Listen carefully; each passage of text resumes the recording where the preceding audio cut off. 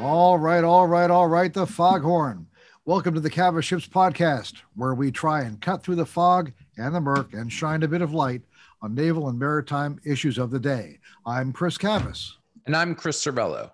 Coming up, the world's attention remains focused on Russia's war on Ukraine, a conflict that undoubtedly will affect the military and defense calculations of all the world's significant powers.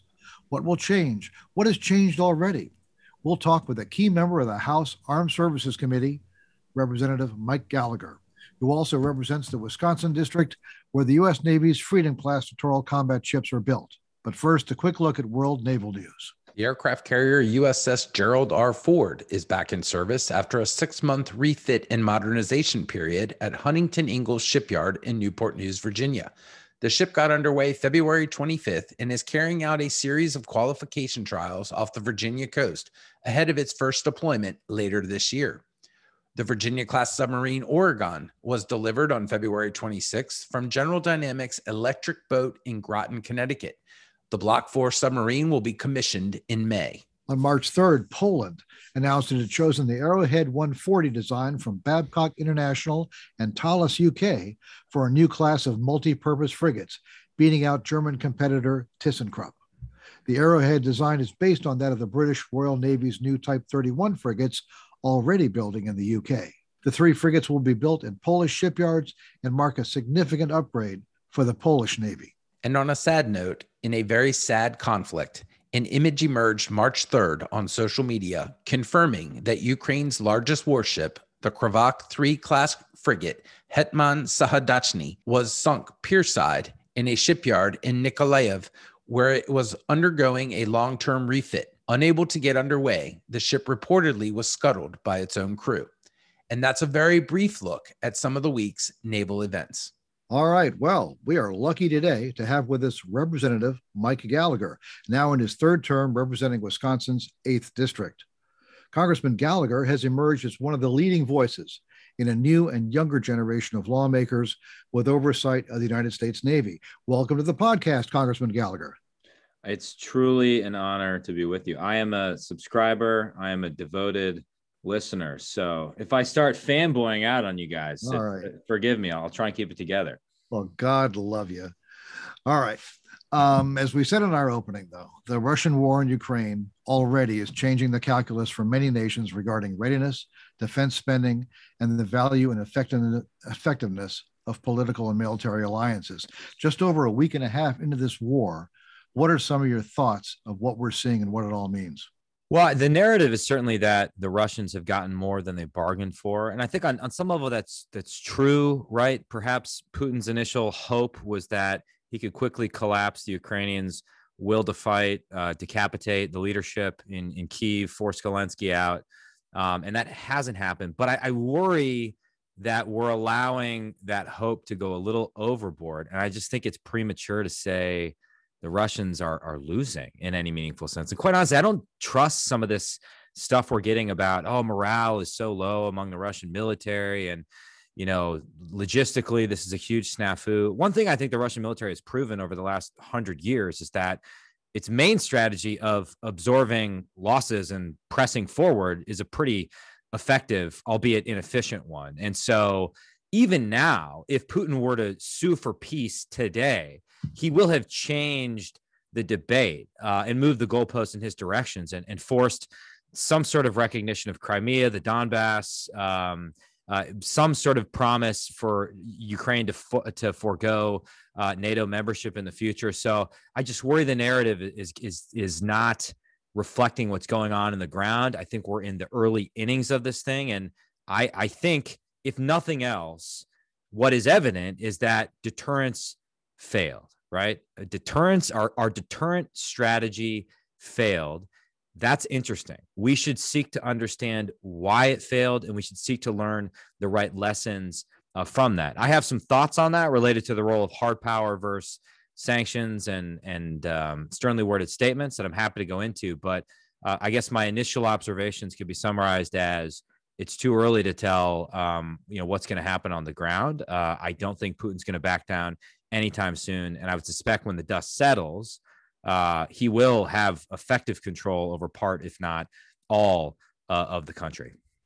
Right. Well, it's overwhelming force against a very small country that didn't have it to begin with. And by the way, I don't mean that to detract from the No. very real and inspiring bravery we've seen from the Ukrainian people. I mean, my gosh, I mean, just the way Zelensky's been leading from the front, using social media creatively. You know, some of the stories, I don't know if they're true or apocryphal, but, you know, the 13 border guards who said, hey, Russian warship, go F yourself. That should be a rallying cry for the West. We should print that on T-shirts. You could order them right now. Yeah, exactly. You know, you got grandmas picking up rifles in Kyiv to defend their state. All of that is inspiring. And I think actually giving Biden something you don't often get in geopolitics, which is a second chance, but it's not clear to me that we're seizing it aggressively enough. And again, I don't see any scenario in which Putin backs down, having committed itself. And I don't know enough about the inner workings of you know, the billionaire class in Russia, as well as Putin's old KGB allies, to suggest whether he has internal resistance that's meaningful, that would cause him to back down or have some sort of palace coup. I just think that's a fantasy that we're putting, if we're putting our hopes in that. I don't see any evidence that that's going to happen. So you know, one of the aspects of this is trying to figure out what does he want, what is he trying to do. He's obviously has his thoughts on Ukraine, and it's not a real country, and it's really part of Russia and all this. But there's also was an effort to weaken NATO. Their calculus was that NATO would disagree. They would be they would fraction, and this is a running effort from Putin for many, many years. No surprise there. But just as the resistance from Ukraine has surprised virtually everybody, including our intel thought he would invade. Our intel did not think that Ukraine would fight back like this. And also, NATO has emerged as tight as ever, and far from being fractured. It's as strong as ever. The European Union, the European Commission, they have closed ranks in ways that were not anticipated. So, you know, and including, you know, we've had the last few years in this country talk about, you know, getting out of the alliance, and the alliance is weak, and what's the point, and blah, blah. That seems to have reinvigorated NATO itself. In a worldwide sense, and I'm talking too much, I'm going to stop talking. NATO in Europe is a unique construct. It does not exist in the Pacific, where we have a long, wide number of bilateral arrangements with people. There's no one overarching structure.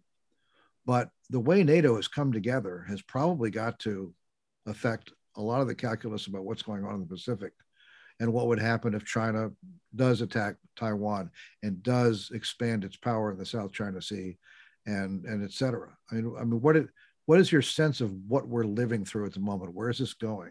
Well, I mean, I agree that some of the statements we've seen coming from the Germans in particular have been seismic shifts, providing lethal assistance, committing to spend more on defense, meet the 2% threshold.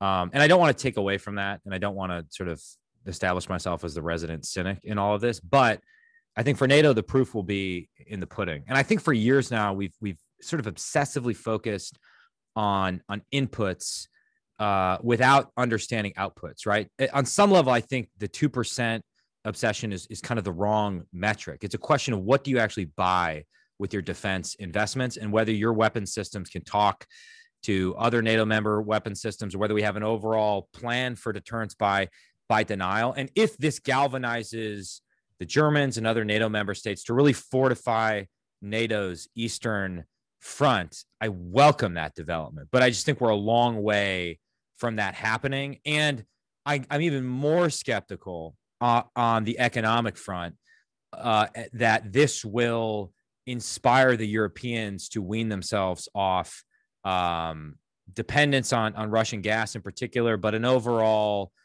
sort of what I would call counterproductive energy policy in general. So yes, we should be pushing NATO in that direction to the extent this is a wake-up call for everybody. If it results in us deploying intermediate range missile systems to frontline states, fortifying Poland, fortifying the Baltic states, I welcome all of those developments. But I still think it's too early to say, okay, NATO is stronger relative to Putin than it was prior to the crisis. Because again, if the dust settles and Putin has control of Ukraine, he's closer to NATO. Maybe he's weakened financially, diminished in other ways. I don't know. I just don't want my hope for a positive outcome to cloud my understanding what's actually happening on the ground. But push back if you think I'm being too harsh. No, I think it is early days. Russian military might is going to prevail, if only by force of arms. But also, there is the question of what does victory look like for Russia? I don't think there is a victory here for Russia. I think they're, it's sort of like one of the first things they did was they captured a Chernobyl plant. Wow, way to go. They've now attacked the largest nuclear plant in Europe. Brilliant. But they can't conquer the country. Even if they put 350,000 troops in there, it's a country of 40 million that hates you. Well, you started out your question by asking, what does Putin want? Listen, I'm not an expert. I'm not a Russia expert. I'm not an expert on Putin.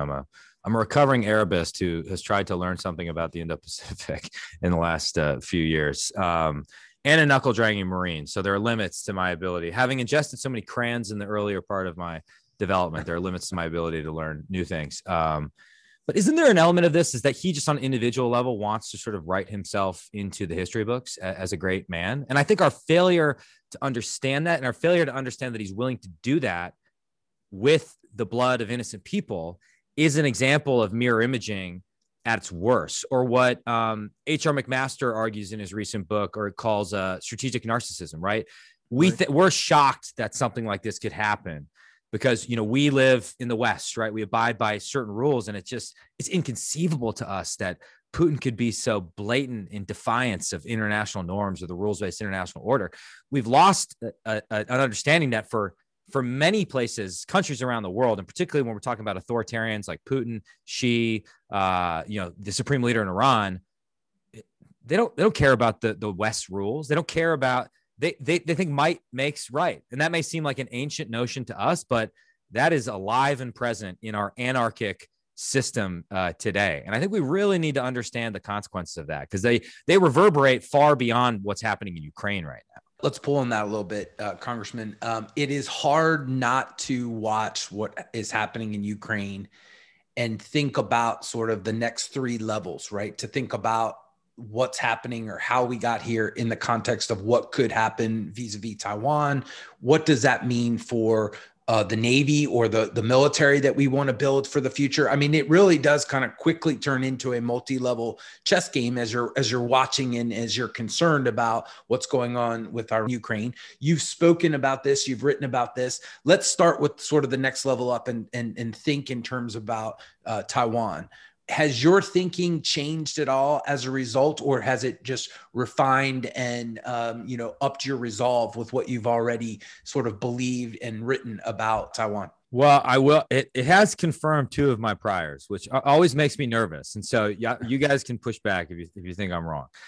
My first is that, and an argument I've made in print before, is that this emerging concept of integrated deterrence, which is going to be the intellectual foundation of the Biden administration's national defense strategy, the Secretary Austin's national defense strategy, whenever we get it, is misguided and basically is a fancy way of saying you're going to disinvest in conventional hard power and put your faith in technology that has not yet been proven to work and may not be fielded until the end of the decade, which relates to my second prior that I'll come back to, allies, and other instruments of national power. And I would argue that in Ukraine, the concept of integrated deterrence has faced its first real world test, right? Because our approach was, okay, we're going to deter Putin by using non-military instruments of power, specifically sanctions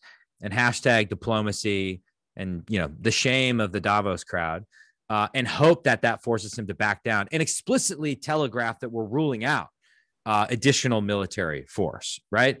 So that strategy failed. It did not work. And so I think for the administration to now try and say this is an actual success case for integrated deterrence is wrong. It's just at odds with what's happening on the ground. And if indeed the lesson they derive from it is that, we can deter Xi Jinping from invading Taiwan with the threat of sanctions and multilateral diplomacy, I think they're going to be surprised, which relates to my second argument that I still hold to. I think this actually expedites the timing, the likelihood of a Chinese move on Taiwan. There's been some suggestion that Xi's upset with Putin, and they've publicly said that they respect sovereignty, and they've tried to kind of play this, suggest that they're not fully on board with this. But if you really dig into the 5,000 word joint statement between the Chi-Coms and the Russians, what you'll see in there is basically an agreement with Putin on his basic point, which is that NATO expansion has been provocative. You'll see a shared concern over so-called color revolution. So I don't think this has been a brushback pitch for Xi Jinping in any way. And I think if he's seeing Putin not achieve his objectives quickly, and that the West is then waking up, the lesson he derives is, I just need to be better at doing a fait accompli. And the reason I think the window starts in a couple of years is not just because Admiral Davidson said it in testimony. I think there's a few factors that make this the decade of maximum danger, to quote Professor Andrew Erickson at the Naval War College. His work has been phenomenal on this. I think you have an election in January of 24. Check me on that, in Taiwan. The DPP is probably going to win. Xi concludes that he can't get this done via political warfare, so he's got to do it militarily.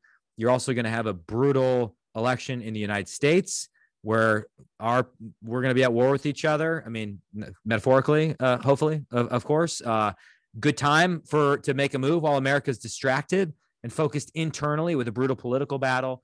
And Xi right now is 68. I mean, the clock's ticking.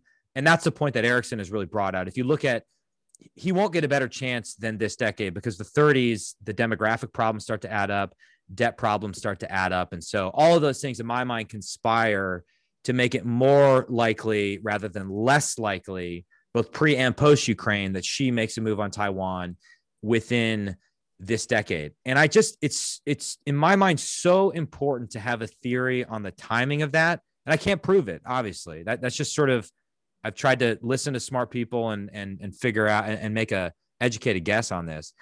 But the timing is everything, right? Because if you think that this is a 2020s problem as opposed to a 2030s problem, then your entire strategy changes, right? And our entire defense strategy, this divest to invest nonsense, makes no sense, right? If we're putting all of our resources and our hope in these systems that won't be fielded until the mid-2030s, well, how does that help you in a mid-2020s Taiwan fight? So maybe I'll just pause there. And that's why I think it's so important for us to debate and come to some understanding on the likely timeline for a Taiwan invasion, because it leads you just to a different approach in terms of your defense investments. So for the sake of time, let's assume that you're right. And we've talked about on this podcast that Ukraine notwithstanding, that 2020s, for a lot of the reasons that you just mentioned, it is probably a likely time in which we will have to deal with the Chinese, either in the South China Sea with another issue or specifically with Taiwan. So if that's the case, keeping that sort of chess, multi-level chess, let's go up another level, then what do we need to be investing or not divesting in with regards to the Navy and the Marine Corps? If you look into the article that I wrote called Battle Force 2025, the long version was with the Foundation for Defense of Democracies and the short was with Foreign Affairs.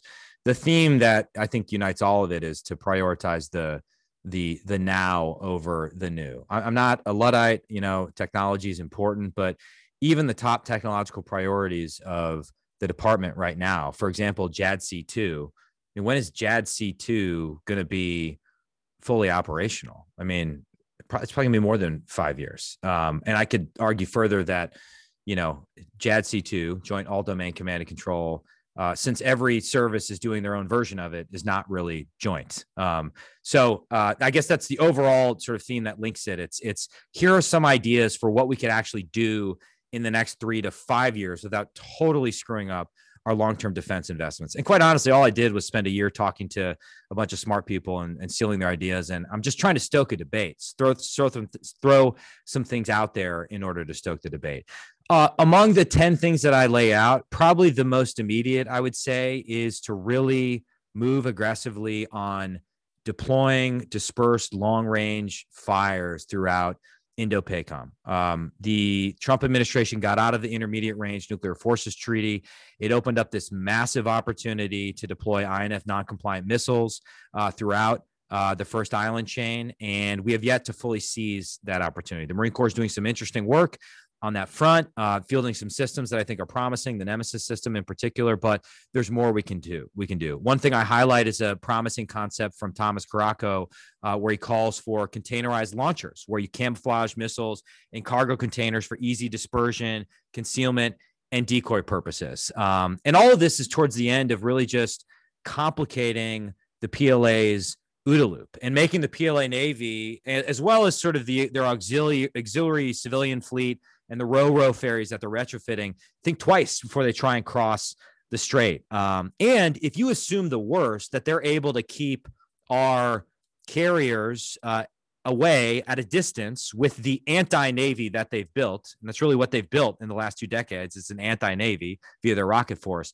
well, then it really comes down to our ability to blow their stuff up when it's at or near ports in Taiwan. The other element of that is forcing the Taiwanese to invest in asymmetric defense. And so one of the things I recommend is getting a little more aggressive in terms of the aid we provide to Taiwan, putting more strings on that aid so that they are investing in mines and missiles as opposed to tanks or fighter jets that aren't going to be able to fly. Another thing I would highlight that comes across at the beginning of the piece is the need to garrison U.S. Pacific territories and possessions, as well as build survivability into our existing Pacific bases, which I think are extraordinarily vulnerable to Chinese rockets right now. I talk about the need to fully fund a 360-degree persistent air and missile defense capability on Guam, known as the Guam Defense System, but also on the diplomatic side to move more quickly to get a deal with the compact states who are desperate for a deal and are willing to expand runways to host more missiles and things like that. And the final thing I'd say, because I could go on forever and I already have, and I've bored all your listeners, is I do think we need to do a better job of preparing for the protracted nature of this campaign. It's possible that it could be over in a matter of days or a couple of weeks. But if that's the case, my suspicion is that it will be because the Chinese have won and we've lost. If we're able to delay the initial invasion, we're going to have to be able to surge forces forward. And we're going to also have to make sure that we don't run out of ammo. So one of the things I talk about is building munition surge capacity now so that we don't have bottlenecks or complete gaps in our production, similar to what we saw in the 2011 NATO campaign in Libya, where European militaries ran low on PGMs because they were firing at a high rate and had inadequate stockpiles. We need to stockpile it now. And I'll stop there and land on the point of, I think the lesson I take away from this Ukraine crisis is that you have to prepare prior to things going boom. We think it's hard. It's going to be hard to supply lethal assistance to the Ukrainians right now. Think how difficult it's going to be to supply Taiwan if an active invasion is underway. So I again, just trying to stoke a debate. There are a lot of areas where we can do more. You know, Cervello, you've talked eloquently about how we can get creative with the LCS, for example, and focus on getting the most out of our existing systems. And that's really kind of where my head's at right now, is what can we do in the next 3 to 5 years to make this as difficult of a problem for the Chinese as possible. So, and just to put a point on your call for munitions, it takes about 3 years to build a single SM missile, all the variants, 3 years from beginning to end. So if you don't have it, you're going to use it up pretty darn fast. Before we go, in your district, right on the very northern edge of your district, is Marinette, Wisconsin, where Fincantieri Marinette Marine with Lockheed Martin builds the Freedom-class littoral combat ships, Saudi multi-mission frigates, and of course, Fincantieri is the lead yard on the U.S. Navy's new Constellation class frigate. In the new budget that comes out, whenever the Biden defense budget is presented in the next few weeks, there's been any number of stories that under the divest to invest heading, a lot of the Freedom class ships that are built in your district are going to go away. Numbers range from 2 to 4 to half of them to all of them. What's even more bizarre about that is the ships are still in production. There's still more building up there. Obviously, this is your constituency. You support this effort. The question I have for you really is, what are your comrades in Congress, bipartisan? What do you think their reaction to getting rid of so many ships at once is going to be, and what will the pushback, if any, be on that? Well, I think you saw the reaction or a preview of it in the last NDAA cycle, right? Where maybe the initial PB submission wasn't as bad as this next one's going to be. And the indications are that this next one's going to be a bloodbath for the Navy. But it was pretty bad, right? We were retiring more ships than we were proposing to build. And what you saw in bipartisan fashion, right? You had strong voices on the Democratic side, Elaine Luria and Joe Courtney foremost among them, joining forces with Rob Whitman, me, and the other people that tend to focus on sea power issues, saying no, and pushing back on the administration and ultimately pushing for an overall higher top line. I think as it pertains to the sort of the LCS and the Freedom class variant, I mean, as I mentioned at SNA, the CNO says that the gear problem is fixed. And as I talked about there, I think we have an opportunity to really use these platforms creatively. They're in the fleet, more coming. We're just not in a position to turn away hulls that can contribute to the fight, even in unusual ways. So, one idea is for it to serve as a stopgap craft for the Marine Corps to enable distributed ops until the light amphibious warship comes online in meaningful numbers.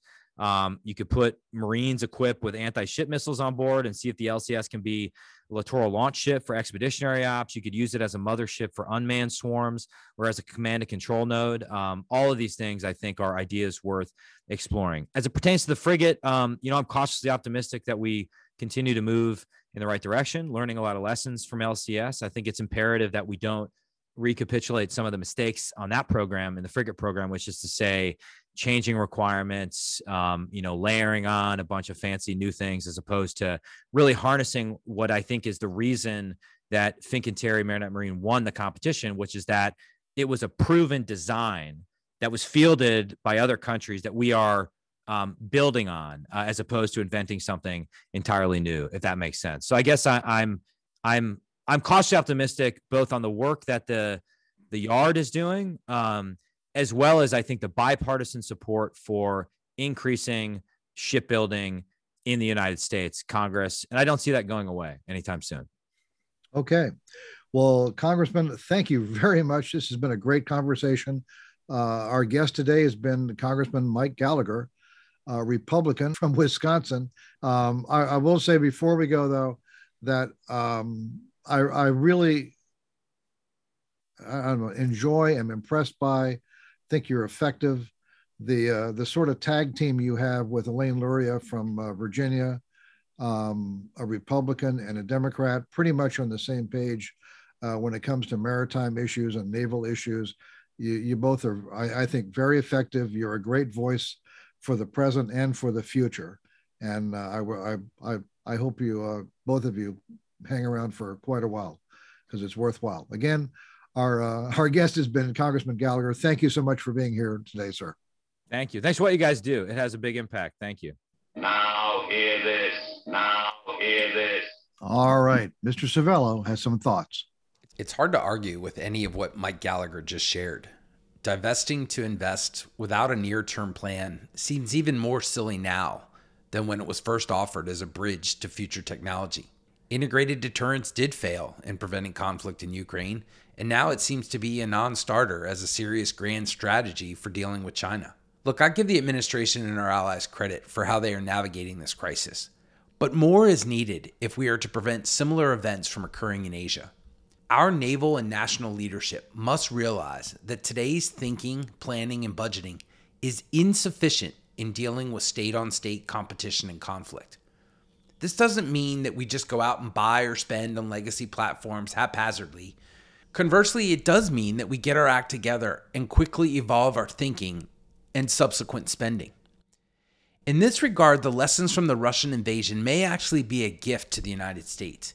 It may be the wake-up that is needed to force serious thought, serious investment, and serious leadership now, instead of kicking the intellectual and strategic can down the road.